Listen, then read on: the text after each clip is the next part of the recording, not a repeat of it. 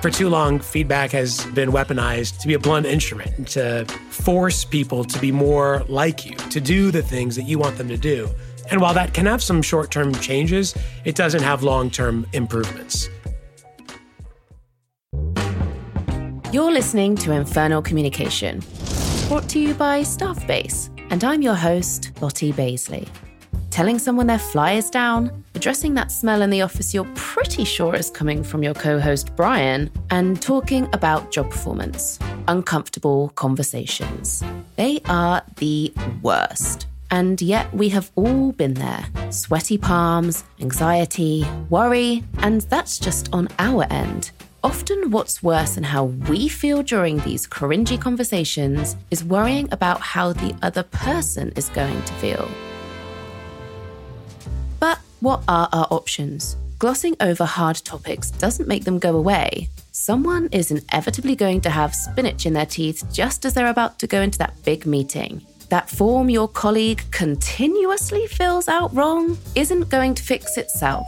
And you can't let the barista at your local coffee shop call you the wrong name forever. Latte for Lottie Bazely? Or you can, but do you want to be that person? Actually, it's Lottie Bazely.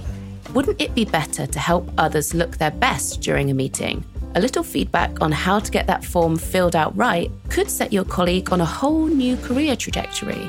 One difficult conversation can make a huge difference. So let's figure out how to do it right. In this episode, let's learn how to be on the giving and receiving end of some uncomfortable news.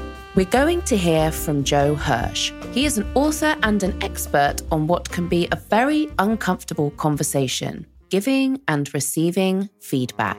But first, Jeff De Silva. I am a comedian first, a writer, a satirist, I guess, in a way, a general troublemaker on the internet, and most importantly, a father and husband. And I am based out of Calgary, Alberta, Canada. Jeff's brand of comedy isn't shocking or offensive by most standards. To give you an example, he says his claim to fame was posting a photo of himself eating McDonald's pizza at the fast food outlet near his house. Something to know? McDonald's pizza hasn't been available in Canada for years. I just kind of lightly posted it on Instagram or Facebook, and people traveled from out of town to obtain this McDonald's pizza, and it was going around Alberta that McDonald's pizza was available again, and people got kind of mad. I think faking McDonald's pizza was my masterpiece of a moment. See? Pretty tame. But he's still a comedian, and what's funnier and more uncomfortable than real life? The things that make us human, the tough stuff to talk about. It's Jeff's job to get into it, and he does, but that doesn't mean it's a comfortable conversation. I had taken a break from performing, and I had just started doing shows again, and part of it is that I'm trying to get back into the flow of writing jokes and all of that stuff. So I'd written a number of jokes just about, I don't know how to describe it, but I was a hairy baby. So I'd written a number of jokes about being a hairy baby, I guess. And I was doing an open mic or something. And I stepped outside. And right before the show, a family friend who had known me since I was a baby, whose family knows my mom and my parents and all of that stuff. She's like, "Hey, Jeff, long time no see. I saw you were in the bill, so I thought I'd come down. How's your mom?" I hadn't seen this person for years, and I was like, cool, that's very cool. And I immediately think, oh my gosh, my set they're not lewd jokes, but the hairy baby jokes, they do tend towards the more risque towards the end of it. So I did the joke, and then afterwards I was kind of just trying to duck out and head home, and this family friend walks up to me and she's like, "Oh my God. Oh my God. I can't wait to tell my dad and your uncle all about the joke you made about your mom's." and I was like, "Oh, okay, cool. That's new stuff. I'm just testing it out." And I kind of just fingers crossed hope she forgot about it. A lot of those instances happen. Awkward. But Jeff powered through. He didn't change his material because it was going to get a little weird. He stuck to it. He stayed true to himself and what he has to say. I've gotten to the point now, I guess, in my life where so many kind of mischievous things have happened online or whatever it is that I'm just going to do it with the understanding that if my mom found out the joke that I said, which I won't repeat here, that she will understand that it's in the name of comedy or it's in the name of trying to advance myself. And while neither of his parents are on the sidelines loudly cheering him on, they're still some of his biggest fans, even if they come across as a little reluctant sometimes. They're always like, oh, be careful. They always worry. But I think that because I've had our former mayor share things of mine and different journalists and things like that, that they've now realized that it's an inroad to networking, or they realize that I'm always doing things with trying to make a better place for my kids in my mind. They try and play like they're not watching. Because I think they think that if they knew that I knew that they were watching, that I would censor myself or change something about it. Like they won't like anything. It's only if it becomes like the McDonald's pizza thing or if it ends up on TV or something like that, they'll be secretly proud. So even if Jeff's mum, God forbid, ever hears about the hairy baby joke, it won't be too big of a deal because of their mutual love and respect. Having an established relationship makes every hard conversation easier. But when Jeff gets up in front of a crowd to bare his soul using the art of comedy, he often doesn't know these people. And if all goes well, the audience is mostly made up of complete strangers. That changes things.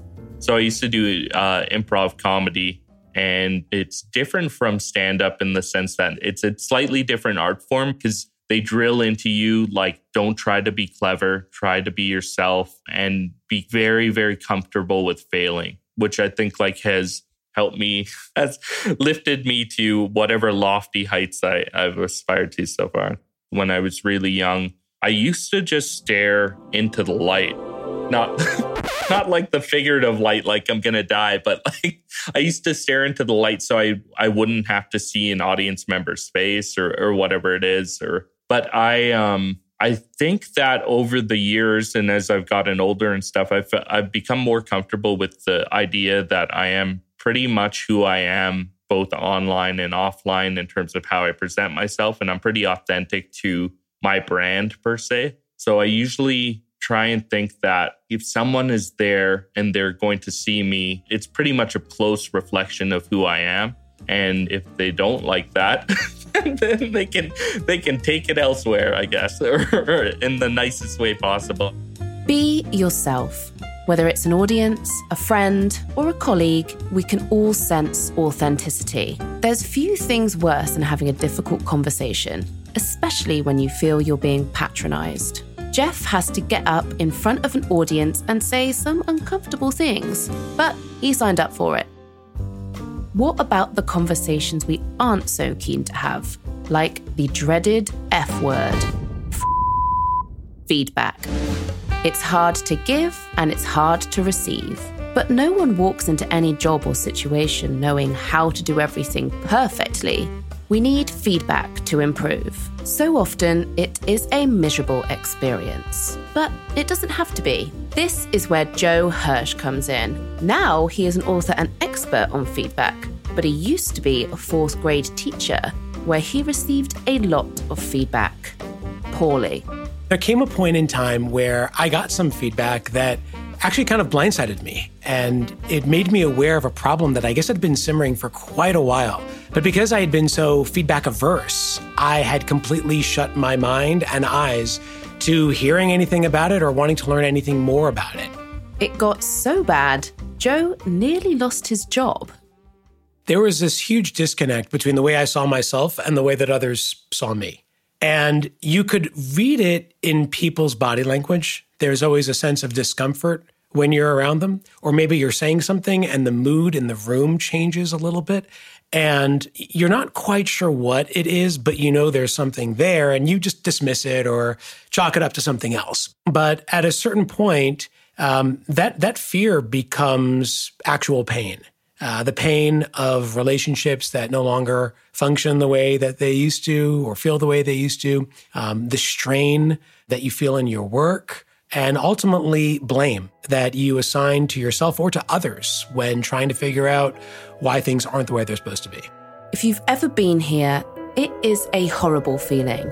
You know you aren't hitting the mark, but you can't quite figure out where you're going wrong. And either no one will tell you, or you just can't quite manage to hear it. Everything changed for Joe when a colleague approached with kindness and asked, Joe, who do you want to be? A simple question. Because the person that I wanted to be, or that I wanted others to think I was not the person that they saw me as. And that simple question was almost like holding the mirror up to me. And in holding the mirror to me, this individual, rather than force a change, sparked an insight. He enlarged my view of the situation and of myself. And rather than tell me what to see, he showed me where to look. And that change in orientation from telling and selling to listening and learning, that made all the difference to me. And it was only at that point when I realized that feedback doesn't have to be something that we fear, but something that we actually look forward to, that doesn't have to spark that fear, but spark the joy in these everyday conversations and interactions. That's the moment when I started to realize that feedback could actually be an accelerant for my personal development and not something that I should be running from. We run from it because asking for other people's real opinions of us is scary. Very, very scary. Because the next step will be honesty. Vulnerability. But that's what it takes. We can't expect to get better when we don't know what we're doing wrong. So once I started to do some difficult work of reflection, it became clear to me that there were probably 2 or 3 different areas that were probably pain points for me in terms of, the misalignment of how I saw myself and how others saw me. And then I did a lot of asking, right? Asking people for that feedback and saying, hey, I have a feeling that this is a problem for me, or I've even been told that this is a problem for me. What do you see? Or what would you say? And really just asking people fearlessly for their quick takes on what I could do a little bit differently eventually became the basis of the book, which is all about feed forward, not feedback. How do we move forward with a sense of purpose and a sense of confidence in the way that we seek and receive those difficult truths about ourselves so that feedback doesn't have to actually be so fearful. The book is called The Feedback Fix. Dump the past, embrace the future, and lead the way to change. One of Joe's basic tenets is, if we want to get feedback we like, we have to start liking the feedback we get. And this is especially true of the feedback that is hardest to hear.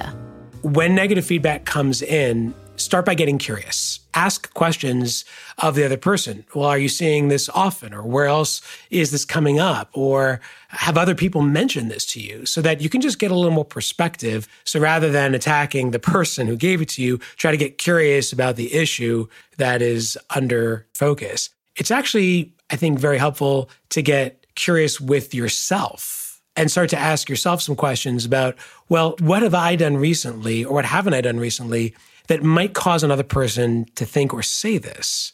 And so that curiosity is a really important piece, both asking another and really asking difficult questions of yourself.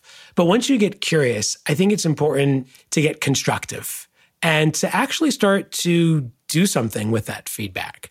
And if you're careful about this, there can actually be tremendous payoff. If you go to people outside your immediate circle and you ask them for their perspectives, you widen that feedback circle and get additional perspectives that you might be missing just because you're too close to the problem. And so by getting an outsider's perspective on this, someone just told me this about myself.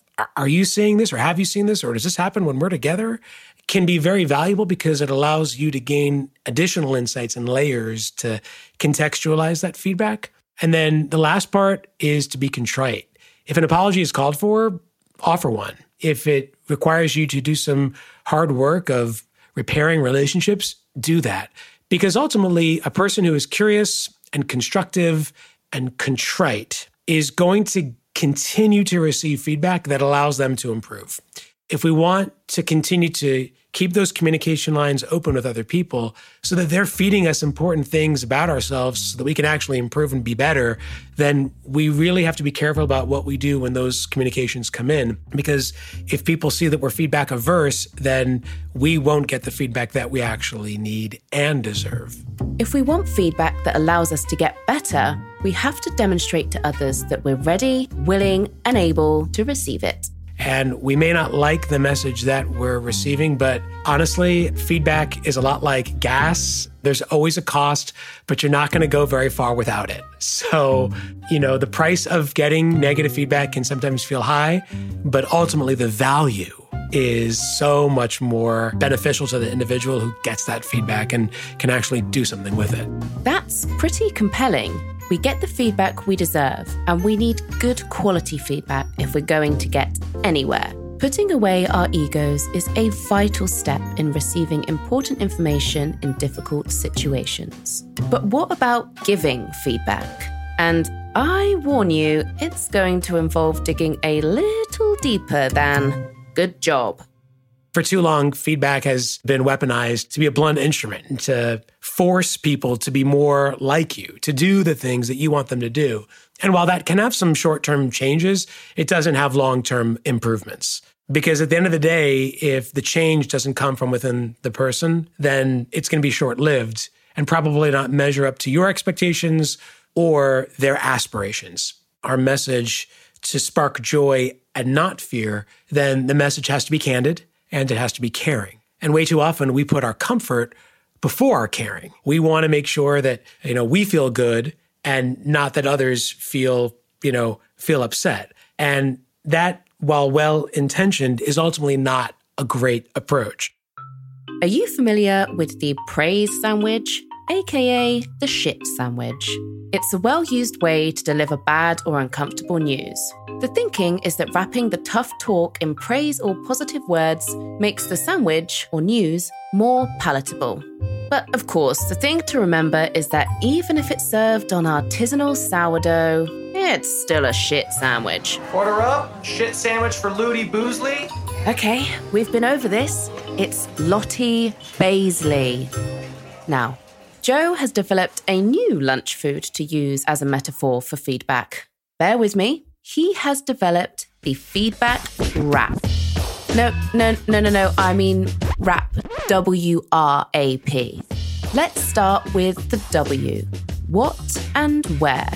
What's happening and where it's happening. Give the feedback a destination, give it a name, so that individuals understand exactly what the focus of this conversation is all about. So if I were to be talking to someone on my team who I've noticed has a bit of like a over-talking issue when it comes to meetings, I might say to that individual, John, I wanted to talk to you about what happened in yesterday's meeting when you tried to make a point and then Karen interjected and then you continued to talk over her. So we're talking about yesterday's meeting. We're talking about that interaction with Karen. We're not talking about anything else, not sales numbers, not your breath, not your Zoom etiquette, nothing but that issue. From there, you go to the reason for why you want to have this conversation. And the reason to give the reason is not only to give people a sense of certainty, which we all crave, or to even instill a greater sense of self-awareness, which most of us lack, but primarily to deliver a sense of caring. I'm sharing this because I care.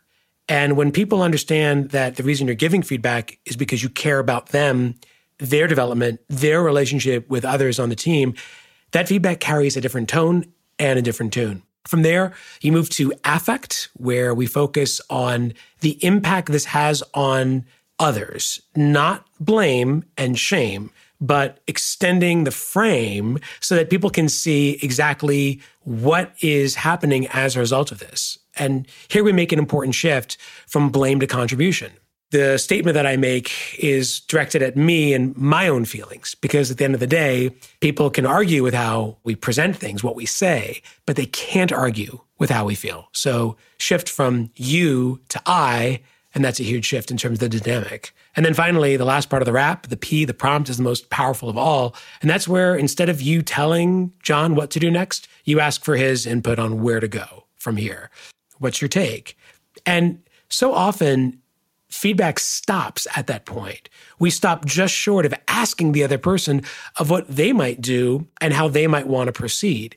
And that's missing from many of these conversations. But by prompting the person for their next move, we give them more voice and more choice in what happens next. And in doing that, we actually shift feedback from something that we do to other people to an act of service that we do for others. Joe says the secret isn't what we say, it's what others hear. Like a joke, it's all in the delivery. So something that all feedback givers should be aware of is their feedback face, because feedback tells a story, but it's not always the story that we want to share. Some really interesting research on the power of nonverbal communications and feedback shows that when individuals gave negative feedback with a positive facial affect, so a smile or a grin, it actually made the message go from bad to better in the ears of the person who received it. And the opposite was also true. Putting sort of a negative face on positive feedback made the message worse to people. So that was very interesting. But the really surprising part of that research is that when people put a negative face on what was otherwise positive feedback, it made the sting of that message last longer and hit harder than just simply stating the exact same words with no facial affect whatsoever. Because what we show really does matter more than what we say. The other thing I think that's important for feedback givers to be aware of is how your job is not to fix people, it's to help frame issues. And ultimately to give people the insights they need to be able to fix things for themselves. Because we're at our most powerful when we empower others to take charge of their own learning journey and their own feedback process. So don't tell and sell, right? Don't tell them what you think or sell them on your version of events. Listen and learn. Try to be that person, just like that person who, for me, changed my whole mindset and orientation around feedback, who simply holds the mirror and allows you to see the picture more clearly for yourself. And give people that other perspective, and you'll be surprised by what they discover. Give a reason as to why you're bringing this up. Talk about the way you and others were impacted, then finish by prompting some suggestions from the feedback receiver as to what to do. Clarity and compassion go a long way. Feedback is a relationship, not a report. Don't save it for once a year. Normalize it, especially within remote workplaces. Maintaining relationships is the key to making hard conversations easier for both parties. And never forget, the world is a changing place. The younger generation has a different relationship to feedback, and it would be smart to get on board. By younger, I mean those who are probably 25 to 30, just sort of entering the workforce or just newly entered the workforce. And this is something that the research has really confirmed and that I've seen with different organizations firsthand, is that younger workers want feedback to be more contextualized. They want it to include coaching. They want connection. They want it to happen more of the time, not less of the time. And ultimately, they'd like it to go both ways. They want to be able to share feedback with their managers in addition to receiving it. So let's say we're ready to get better. We've put aside our egos and are primed to have these difficult and illuminating conversations. But what happens if our managers aren't there yet? For example, I once did a training session. Afterwards, my manager gave feedback that consisted exclusively of a tally of the number of times I had said, And that was it. That was the only feedback. Seek it elsewhere. Talk to colleagues, maybe talk to former managers who you know and have a good relationship with, and ask them to provide, the missing gaps in that picture of performance that you're trying to piece together. So for our own sake, treat feedback like exercise. It may mean getting up on that treadmill or lifting those weights, which don't feel real great in the moment, but ultimately the things that are best for us usually start off feeling like a drag and are uncomfortable. And I would argue that unless we're uncomfortable, we're probably not growing. And so that feedback that we receive, though it may make us feel a little uncomfortable at first, ultimately is going to transform us into the very best people that we were always meant to be. Talking about uncomfortable things and putting ourselves in uncomfortable positions is so awful, it's tempting to bypass the whole process. But we need to stay true to ourselves, which might mean saying hard things. And that's okay. I may love watching The Real Housewives of wherever. I can handle the drama. But I am very happy, thank you, to keep it on my screens and not in my life. But as today's guests have demonstrated, real talk doesn't have to lead to explosive conversations. It can be inspiring, fulfilling, and even enriching. But we need to put in work by remaining open-minded and making these conversations a regular part of our life. I want to thank today's guests, Joe Hirsch, author and feedback expert, as well as comedian Jeff De Silva. I'm Lottie Bazely, and this is Infernal Communication, brought to you by Staffbase, with production support from Jar Audio. Join us next time when we explore... what's it again? I just had it a second ago. Memory. The first 1,000 digits of pi, I place them in a huge house. And it starts in one bedroom. There's Gandhi, and he's shaving his legs. And that's 14159. And then it's 26535. If you enjoyed this episode, please pass it on. Tell your barista, the one who gets your name right. Tell your old manager and Jeff De Silva's parents. You can also follow us on your favorite podcast app and leave a review. We'd love to know what you think. Catch you on the flip side. Lottie Bazely? Latte for Lottie Bazely. That's Bazely with a Q.